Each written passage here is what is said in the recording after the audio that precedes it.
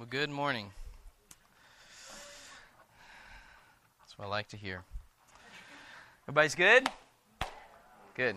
Well, I hope that all of us have been thinking through the implications of fearing God and what that should mean for us and our worship of Him.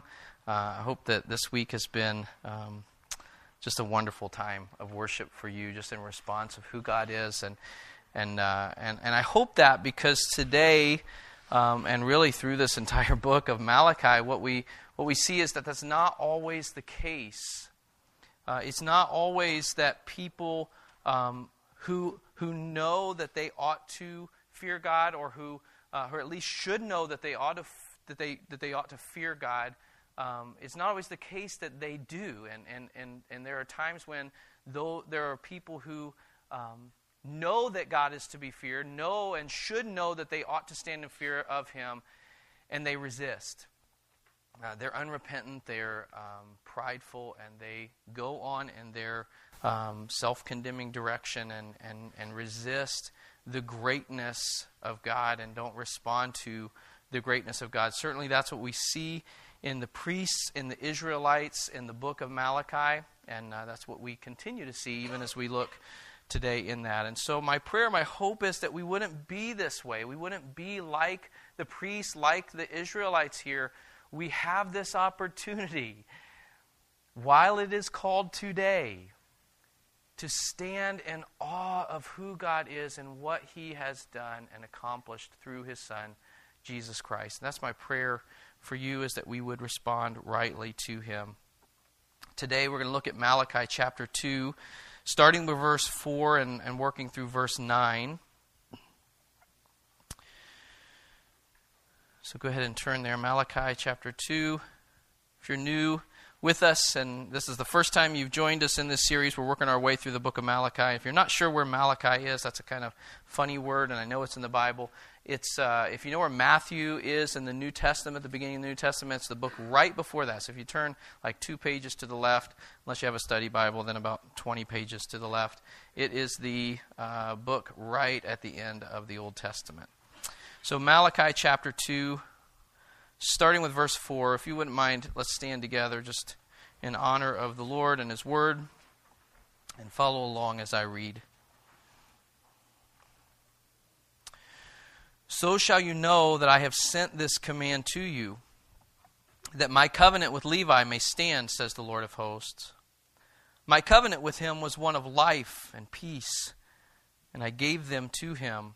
It was a covenant of fear, and he feared me. He stood in awe of my name. True instruction was in his mouth, and no wrong was found on his lips.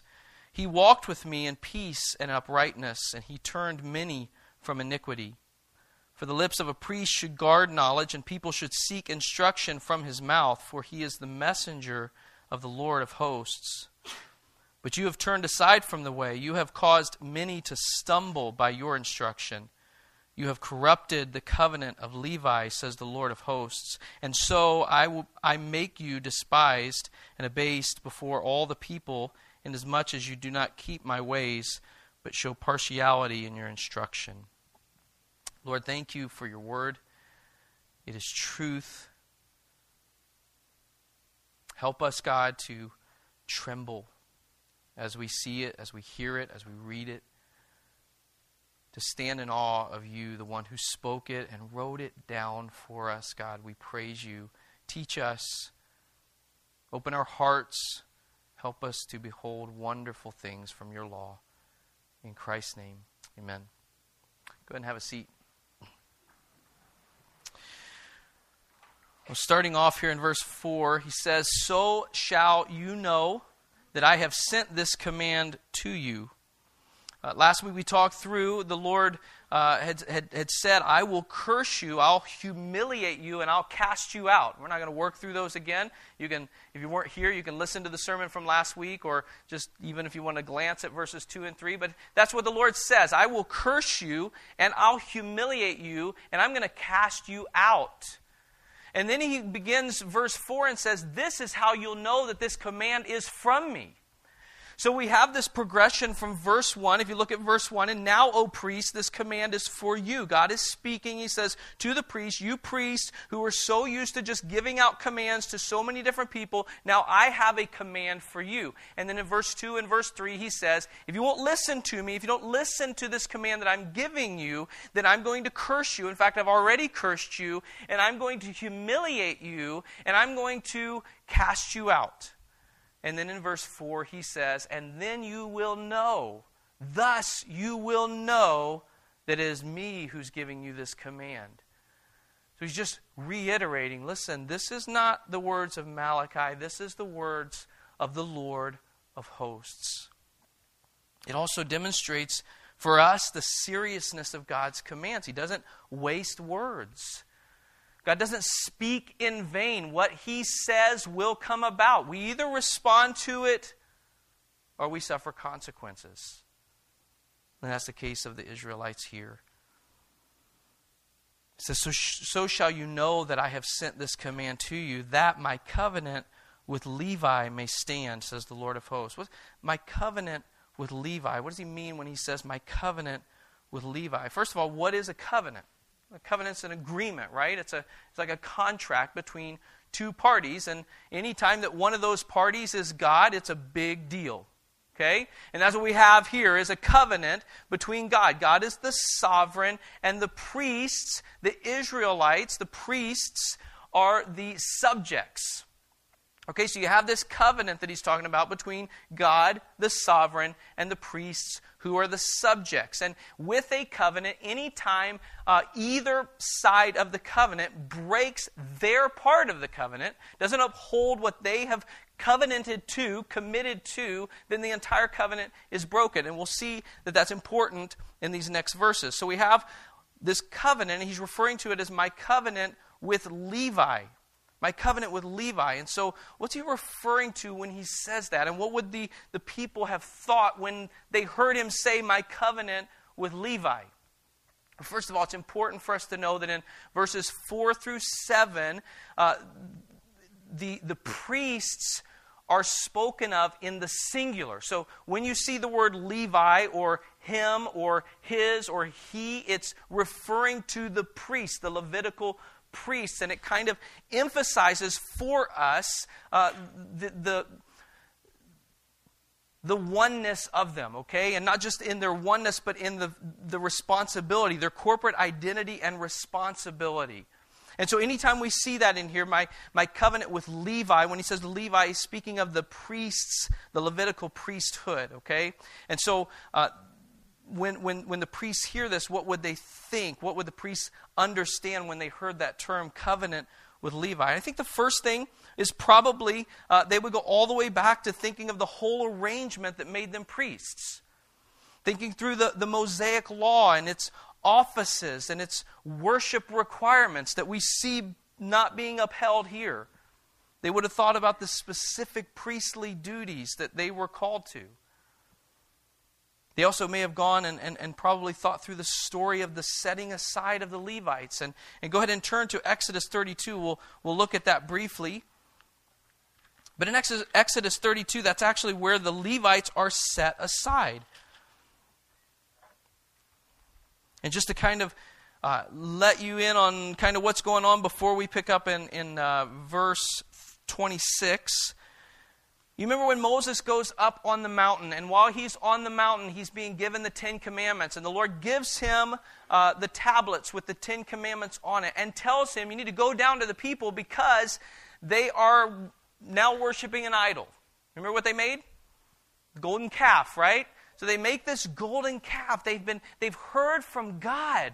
They've heard the voice of God. He's led them out of Egypt through the Red Sea and all of these things that took place, and now they're worshiping this golden calf that they've made with their own stuff, right? And God says to Moses, go down because they're committing idolatry, right? So he goes down. God's ticked off. Moses is ticked off, right? He takes the 2 tablets, throws them, and breaks them at the foot of this idol. Then he melts the idol down, takes the dust, grinds it into dust, and puts it in the water and makes the people drink the water. Okay? So that's kind of where we're picking up. And in verse, let's look at 25, okay? And when Moses saw that the people had broken loose, for Aaron had let them break loose to the derision of their enemies, then Moses stood in the gate of the camp and said, "Who is on the Lord's side? Come to me." Now picture this, okay? If all these people, this golden calf, they just drank the calf. They've been worshiping this calf, even though they had God as their God. Moses stands there and says, "Who is on the Lord's side? Come to me." And all of the sons of Levi gathered around him. And he said to them, "Thus says the Lord God of Israel, put your sword on your side, each of you, and go to and fro from gate to gate throughout the camp, and each of you kill his brother and his companion and his neighbor." And the sons of Levi did according to the word of Moses. And that day about 3,000 men of the people fell. And Moses said, "Today you have been ordained for the service of the Lord, each one at the cost of his son and of his brother, so that he might bestow a blessing upon you this day." Go ahead and turn back to Malachi. Let me just take a side note on this, because you may read this, and I know my flesh tempts me to do this when I read some things like this. You may look at that and think, gosh, that doesn't seem very fair. Who's going to follow the Lord? All right, strap on your swords. Go kill your brothers. Go kill those people who worship the idol. And your flesh may be tempted to say, gosh, it just doesn't sit well with me. Here's the thing. If we're thinking that way, we really don't get the holiness of God and how worthy He is. It's for us, it's unthinkable. It's like, what in the world? The Lord told him to do that. The Lord said to do that? God is holy. And He had commanded them to be holy. And they followed after other gods. We see it with other nations, right? I mean, we see God send Israel out to judge other nations for their idolatry. And then we see it happen in the camp, and it's just like, do we really believe that God is that holy? Do we really believe that He is that set apart from us, that worthy to be feared and honored? They may have thought back to that. They probably did. But certainly they would have thought to the terms of the covenant of peace that was made with Aaron's grandson, Phinehas. Go to Numbers. I was going to say this is a killer story. That would not have been a good choice of words. But it's amazing. Just amazing, okay? So just to set it up again, we're going to go back to Malachi. So if you can keep your finger there, do that, all right? But here you have Israel, okay? And it says just through the beginning, we're going to pick up at verse 11, but through 1 through 10, what happened was the people of Israel began to, I'll just read it, okay? They began to whore with the daughters of Moab. Okay, so they're going after the daughters of Moab. Not only are they going after them, it says that in verse 2, these invited the people to sacrifices of their gods, and the people ate and bowed down to their gods. So now Israel is going after the daughters of Moab, and not just going after them, but worshiping, sacrificing to their idols and worshiping them, okay? And then in verse 3 it says, so Israel yoked himself to Baal of Peor. And the anger of the Lord was kindled against Israel.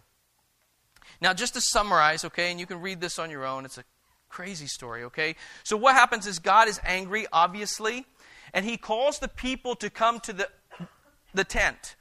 And there's this assembly of people who are weeping because they know what they've done. And they know what's going to happen. And they're broken, okay? And they're weeping, crying out.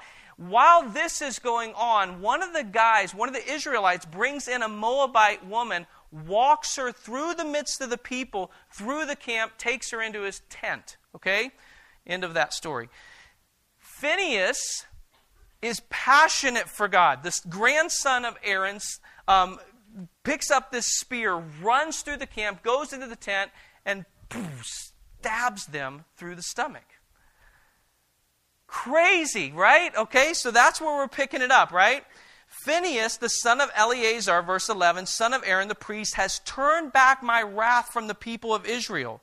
If you jump up, how many verses? Verse 8 at the end, thus the plague on the people of Israel was stopped because of Phinehas, okay? So Phinehas, verse 11, the son of Eleazar, son of Aaron the priest, has turned back my wrath from the people of Israel in that he was jealous with my jealousy. This is the Lord talking about Phinehas. He was jealous with my jealousy among them so that I did not consume the people of Israel in my jealousy. Therefore say, behold, I give to him my covenant of peace, and it shall be to him and to his descendants after him the covenant of a perpetual priesthood, because he was jealous for his God and made atonement for the people of Israel. Okay? Now keep your finger right there in Numbers 25 and go back to Malachi chapter 2, okay? You want to make sense of this, okay? What is it talking about when it's talking about the covenant of Levi? Certainly they would have thought of this and the terms of the covenant that are laid out in Numbers 25, all right? Everyone there? Numbers 25, Malachi chapter 2, okay? So let's look at verse 5 in Malachi chapter 2. My covenant of Levi, with him was one of life and peace, and I gave them to him. It was a covenant of fear, and he feared me. He stood in awe of my name. That's what's happening in Numbers chapter 25. In fact, let's go back and forth here, okay? My covenant with him was one of life and peace, and I gave them life and peace to him. Now remember, him is plural. It's talking about the priesthood, the Levitical priesthood. It was a covenant of fear, and he feared me. He stood in awe of my name. Now here's the covenant that we have. If you look at Numbers chapter 25, here's what we can see about the covenant. Okay, we know who the covenant is between. It's between God, the sovereign, and he agrees to protect the subject, which is the priests. And the subject agrees to not just serve the sovereign, but fear the sovereign. That's what we see in Malachi and in Numbers. And the subject of the covenant is God and the priest, but the reason that they're there is because the priests had turned the people from sin, specifically in the person of Phinehas, right? Phinehas is like passionate for God, runs in, boom, passion for God. And God's words, he was jealous, not with the jealousy of man, he was jealous with my jealousy, that my holiness would be upheld in the camp. And so he makes this covenant with them. And what is the covenant that it speaks of? It's one, Malachi says, of life and peace. Is that what it says in Numbers 25? Verse 12. Therefore say, behold, I give to him my covenant of peace, and it shall be to him and to his descendants after him the covenant of a perpetual priesthood, because he was jealous for his God and made atonement for the people of Israel. So God's giving them this covenant of life and peace. They're giving to God fear. Now when Malachi says it in the words life and peace, he's kind of giving an abbreviated version, right? We don't have much longer here in Numbers, but when he says life, it's not just talking about being alive. I'm going to keep you alive, but he's talking about long life. We see that in verse 13 of Numbers 25. It will be to him and to his descendants a perpetual priesthood. So he's talking about long life and the priesthood continuing through them. And then in Numbers 12, it talks about this covenant of peace, referring to God's care and protection. So when Malachi, God speaking through Malachi, says to them, my covenant with Levi, this is what they're thinking, okay? Numbers 25, this covenant of life and peace, this perpetual priesthood and this covenant of peace, God's care and protection, his favor that he has promised. And now that's God's part of the covenant. What is the priest's part of the covenant? It's fear.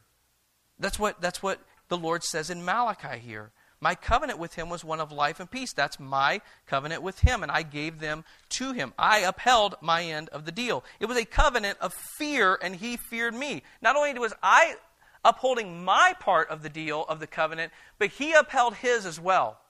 He feared me. He stood in awe of me. And And so here's the two parts of the covenant that he's referring to. Peace and life from God and fear from the priests. That's not what we see in the priests of Malachi's day. They don't fear God. God upholds his part.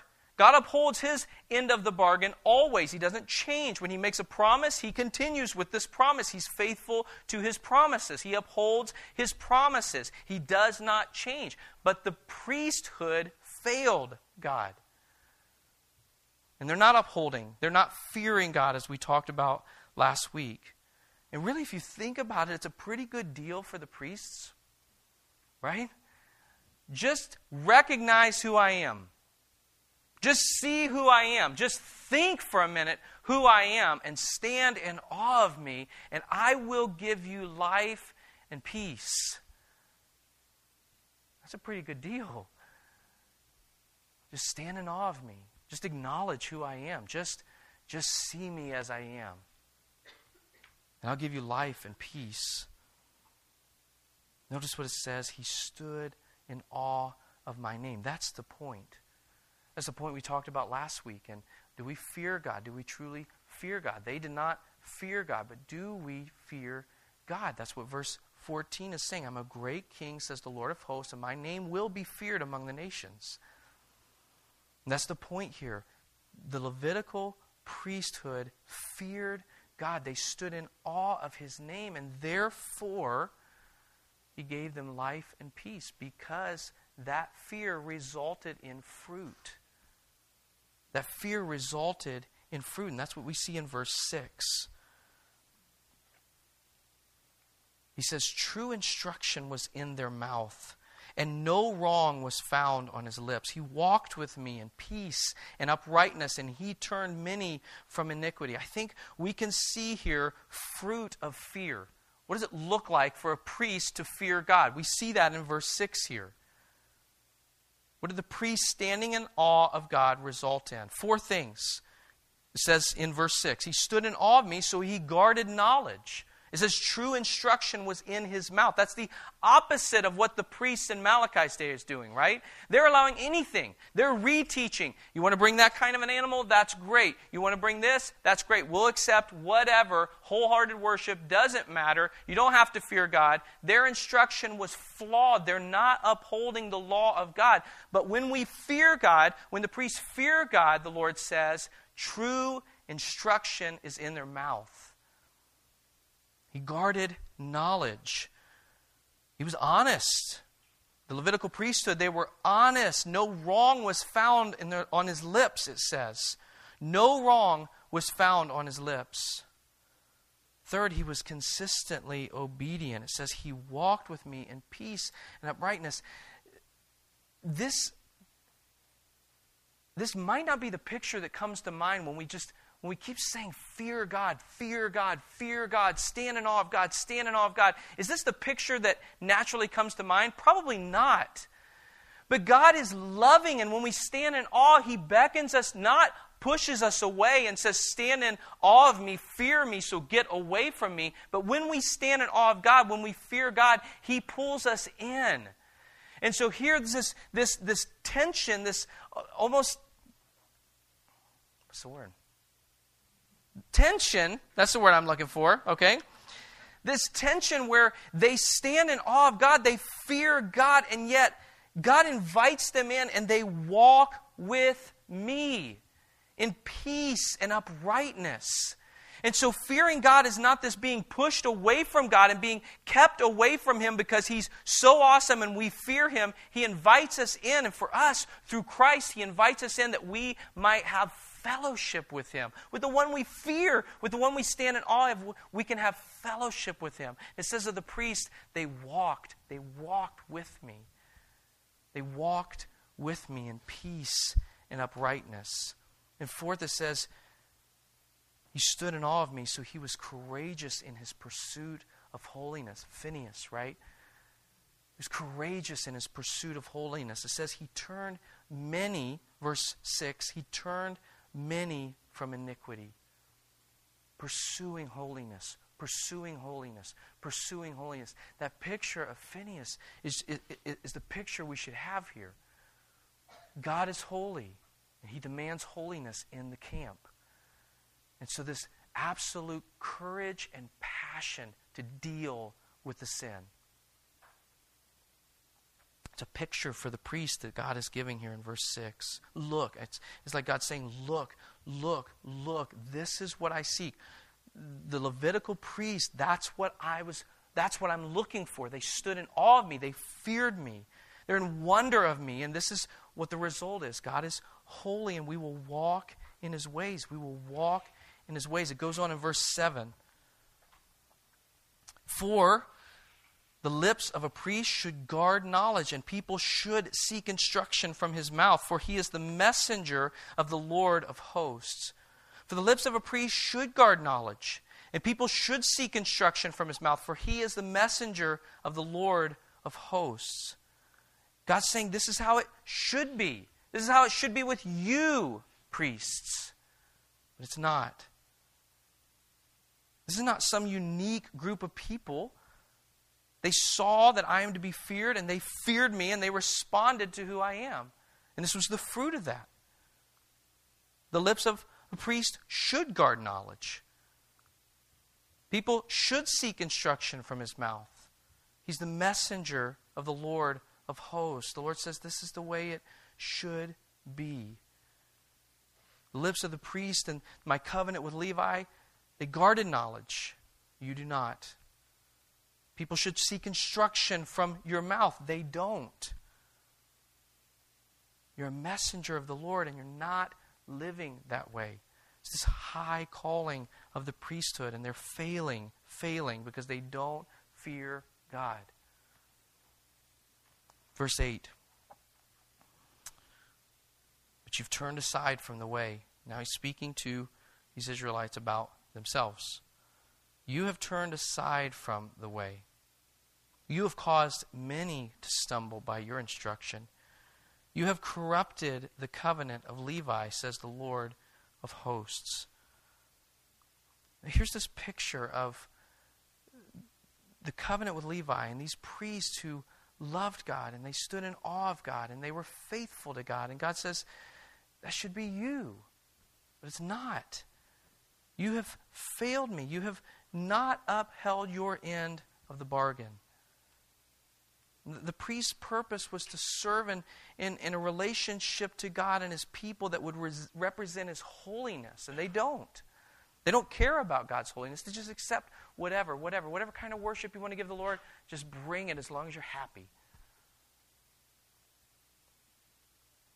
They're called to bring them into the presence, God's presence, for the blessing that entailed. Remember last week we talked about Numbers and that blessing from Numbers. Chapter 6, the Lord bless you and keep you. The Lord make His face to shine upon you and be gracious to you. The Lord lift up His countenance upon you and give you peace. And last week we talked about that's what the Lord was saying in verse 2 of Malachi chapter 2. I'm going to curse that blessing.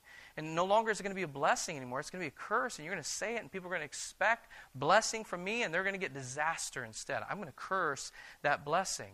At the end of that, right after the blessing in Malachi chapter 6, it says, so shall they put my name upon the people of Israel, and I will bless them. That's what the priests were supposed to be doing.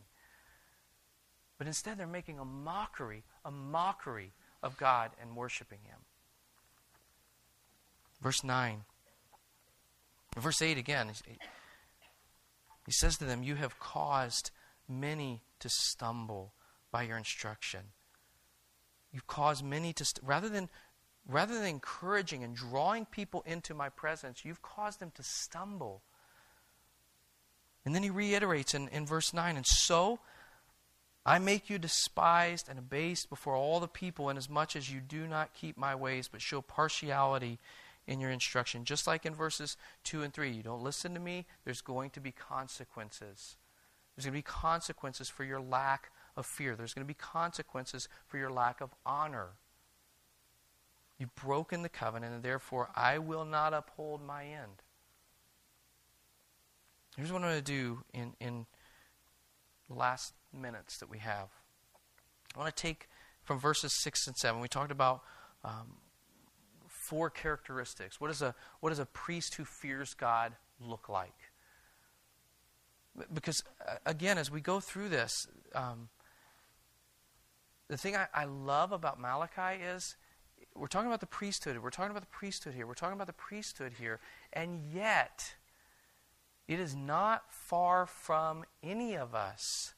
And this attitude in the priest, this attitude of cynicism, and that's what we're dealing with the priests of Malachi's day. They're cynical against God. He hasn't given them what they think they deserve.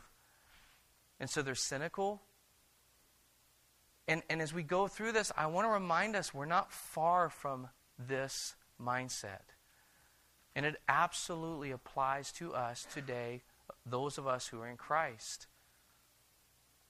In verses 6 and 7, we talked about, again, these 4 things, the fruit of fear in priests.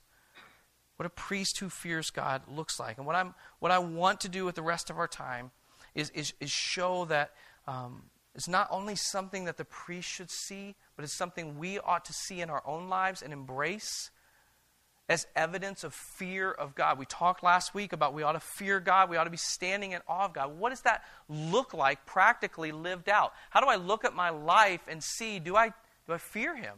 Do I stand in awe of Him? What are the fruit that I should see in my life? And I hope to show that this applies absolutely to us. And to do that, I want to first look at 1 Peter chapter 2. 1 Peter chapter 2, verse 9.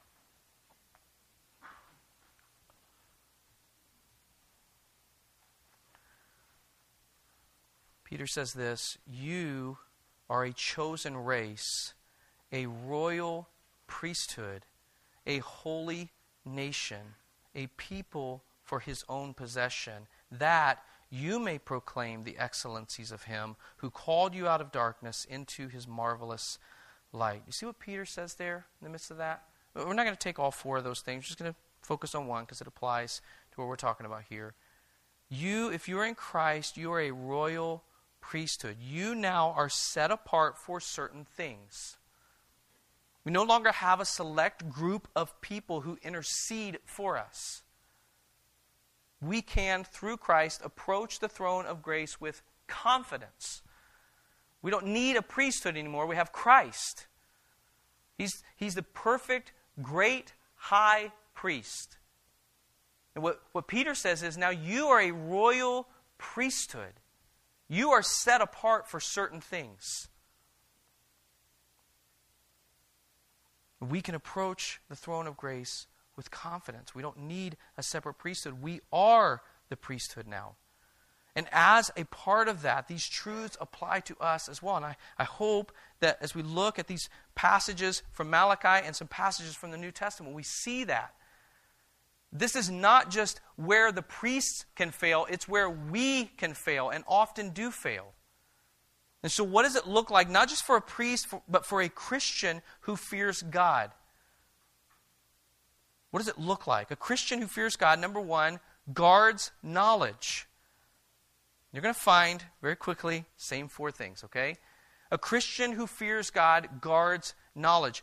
Malachi says true instruction was in his mouth. Well, how does that apply to us? Doesn't that just apply to the pastor? Doesn't that just apply to the person who preaches on Sunday and teaches us, or maybe other pastors that are part of the church and they're called to teach in different aspects and then they sit with me and they teach me things? Yes. Because we're Christians too. But it applies just as much as you. In fact, Paul says in 1 Timothy 3:5, talking about the church, he says the household of, or the church, which is the household of God, a pillar and buttress of truth. You individually, as a part of the church, you are a part of something that is called to uphold, lift up truth, support truth. What is truth? Jesus tells us. Lord, sanctify them. John 17:17. Sanctify them by the truth. Your word is truth. And so, as Christians, if we fear God, we will see in our lives a desire to uphold truth, to guard knowledge. Right instruction is in their mouth. Right instruction is in their mouth. It said, people sought instruction from them. That should be the case for us. Do you know what this is? God's Word written down. We hold it. We have it. For some of you, you probably have like 8 or 9 or 10 copies in your house. Do you know that doesn't matter if you're not reading it? It makes no difference. Like, we're not going to stand in line. How many copies of the Bible do you have? 9, sir. Okay, go in. How many did you have? 4, but I gave 10 away. Oh, well, you go in. You're better than that person. We ought to guard knowledge. We ought to be seeking truth from God's Word. It's the Bible, the Bible, the Bible. And people ought to be seeking truth from us because of how we handle it and rightly speak about God's Word. He says that a priest is a messenger of the Lord. Well, that's not us, right? That was specific for the priesthood. No. Go to 2 Corinthians chapter 5.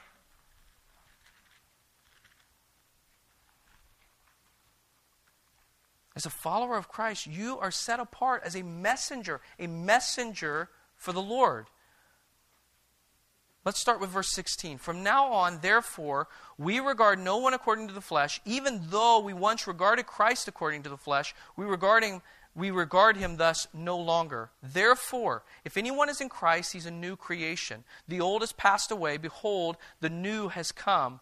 All this is from God, who through Christ reconciled us to himself and gave us the ministry of reconciliation. That is, in Christ, God was reconciling the world to himself, not counting their trespasses against them, and entrusting to us the message of reconciliation. Therefore, we are ambassadors for Christ, God making his appeal through us. We implore you on behalf of Christ, be reconciled to God.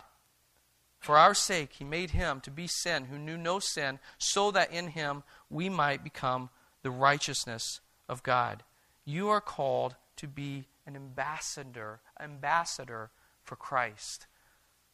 An ambassador for Christ. You're a messenger of the gospel. And when we fear God, we will respond rightly to that, and we will take it seriously so that we want right instruction coming from our mouth. We're messengers of the Lord. What message do we have? The gospel. Jesus saves. And if you tell someone Jesus saves, then you need to be able to answer the next question from what? So we need to be in the Word and studying and knowing, what does he save us from? Really? He saves us from that? That's real? There really is a hell? There really is a God's wrath? Yes. And we need to be able to uphold that and know that and teach that and instruct others in that. If we want to see people come to know Christ through faith, we need to know the Bible. Romans 10:17, faith comes from hearing and hearing from the Word of Christ. We need to know God's Word. Secondly, first, a Christian who fears God guards knowledge. Secondly, a Christian who fears God is honest and truthful. Remember last week when we were talking about fear and giving examples of those who fear God, people who saw God and responded in fear? Isaiah was one of those in Isaiah 6. And remember what he says instantly when he sees God, right? He cries out, woe is me, for I am a man of what? Unclean lips, and I live among a people of unclean lips. Instantly, the response of Isaiah to fear was confessing sin. And for him, it was unclean lips. A Christian who fears God is honest, truthful, right things on his lips. No wrong, it says, was found on his lips. Psalm 19, verse 14.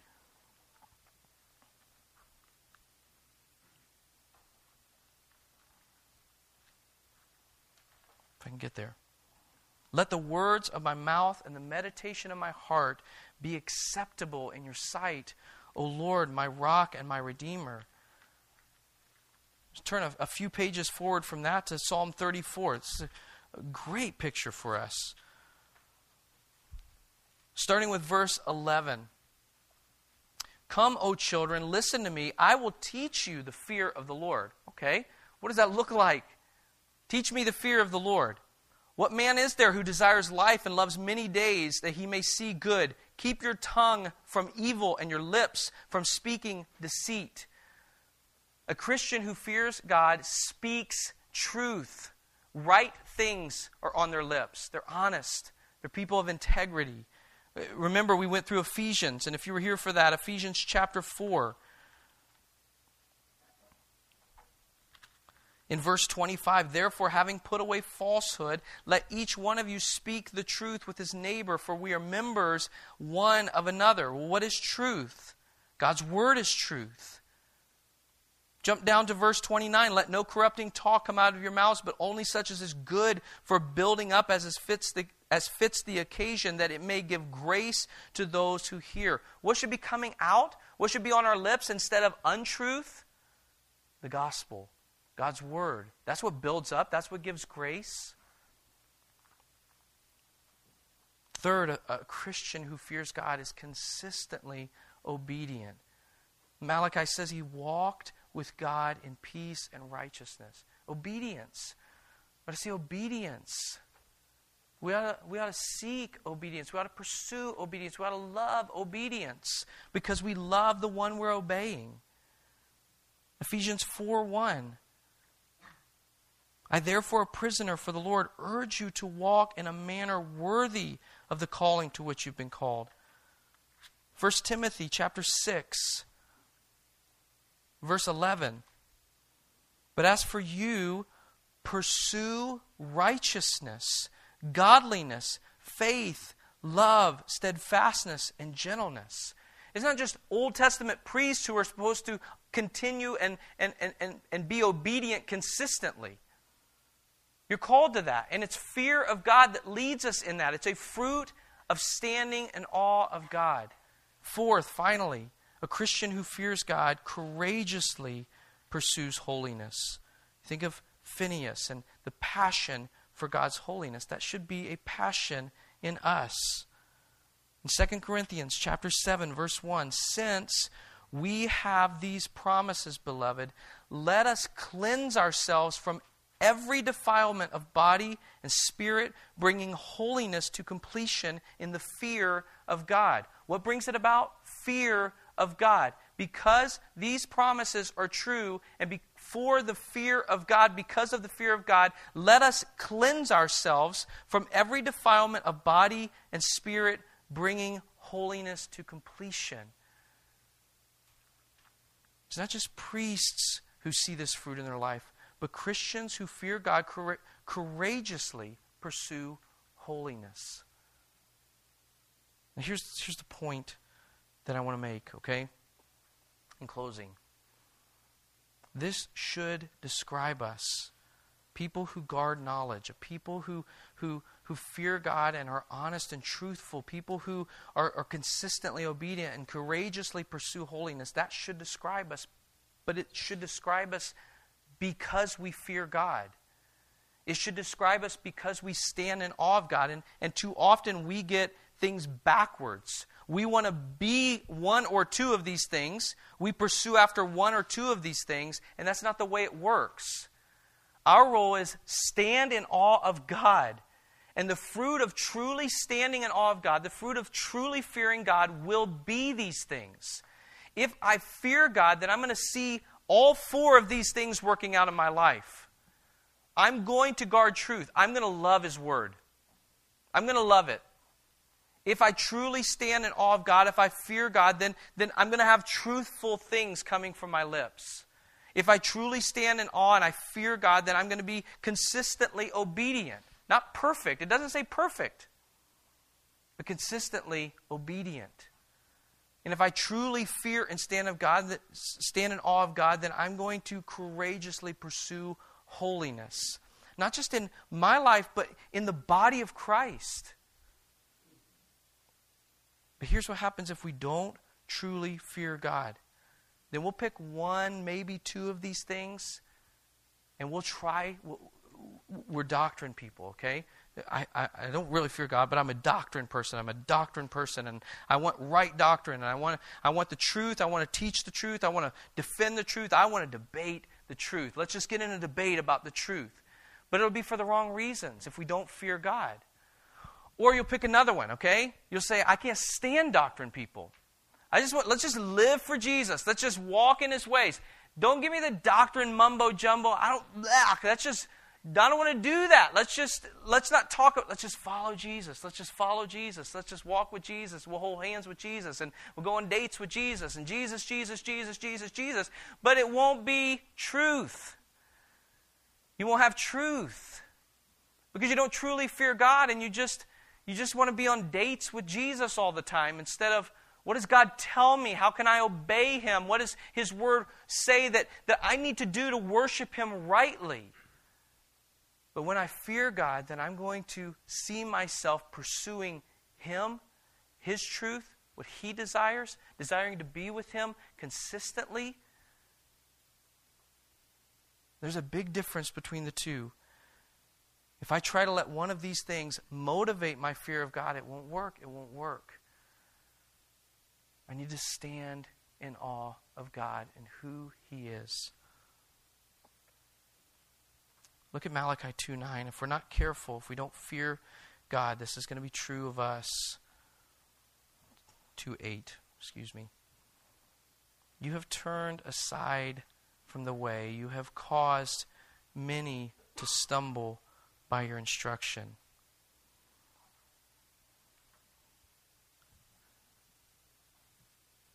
I fear that.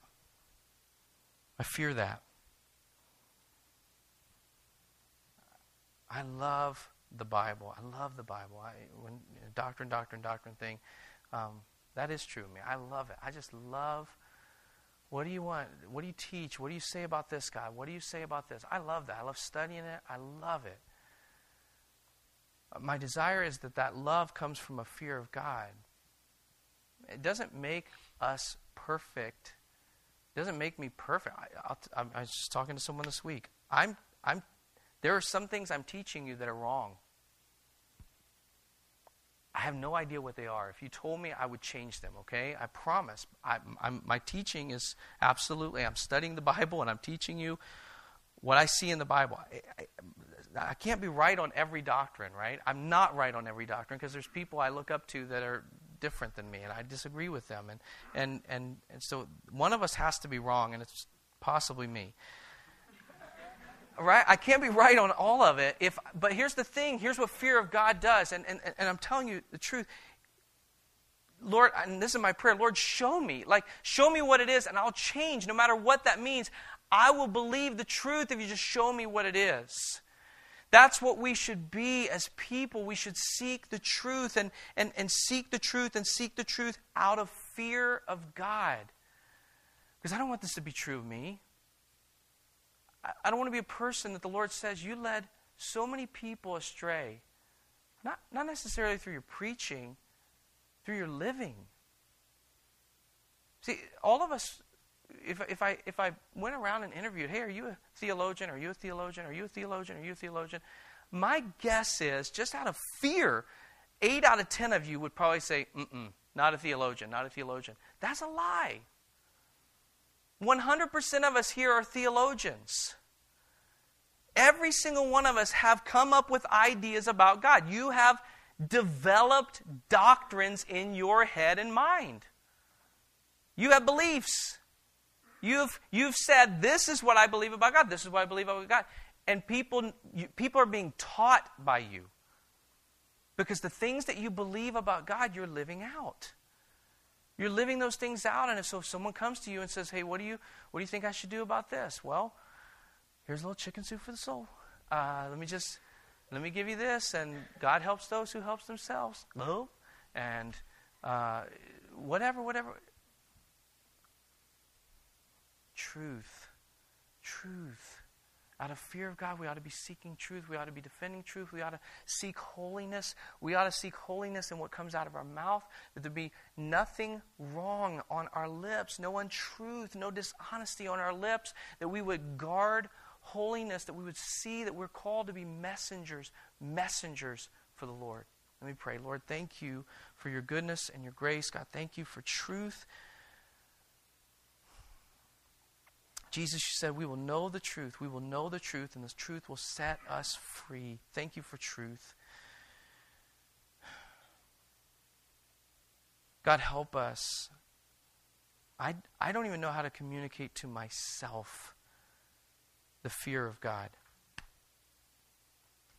How can I communicate it in a way that causes others to stand in awe of you?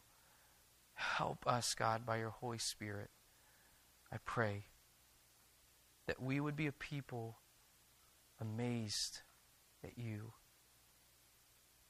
That our hearts would be broken as we read through this passage in Malachi and see a people who should know, and have turned their backs on you. By your grace, would you protect us? Guard us against that cynical mindset of theirs. May we be a people who truly fear you, and that the fruit of that fear would be evident in those around us, not just in this time together, in our neighborhoods, our workplaces, in our families, Lord. Would you help us to fear you, and in that fear would we guard truth. Would there be honesty and integrity that's evident in our lives, Lord. Help us to walk with you in peace and righteousness, to be obedient to you in that. Help us to guard, to fight for holiness, Lord. Courageously pursue it in our lives first, and continuing to seek that, Lord, to turn many from iniquity. We pray in Christ's name. Amen.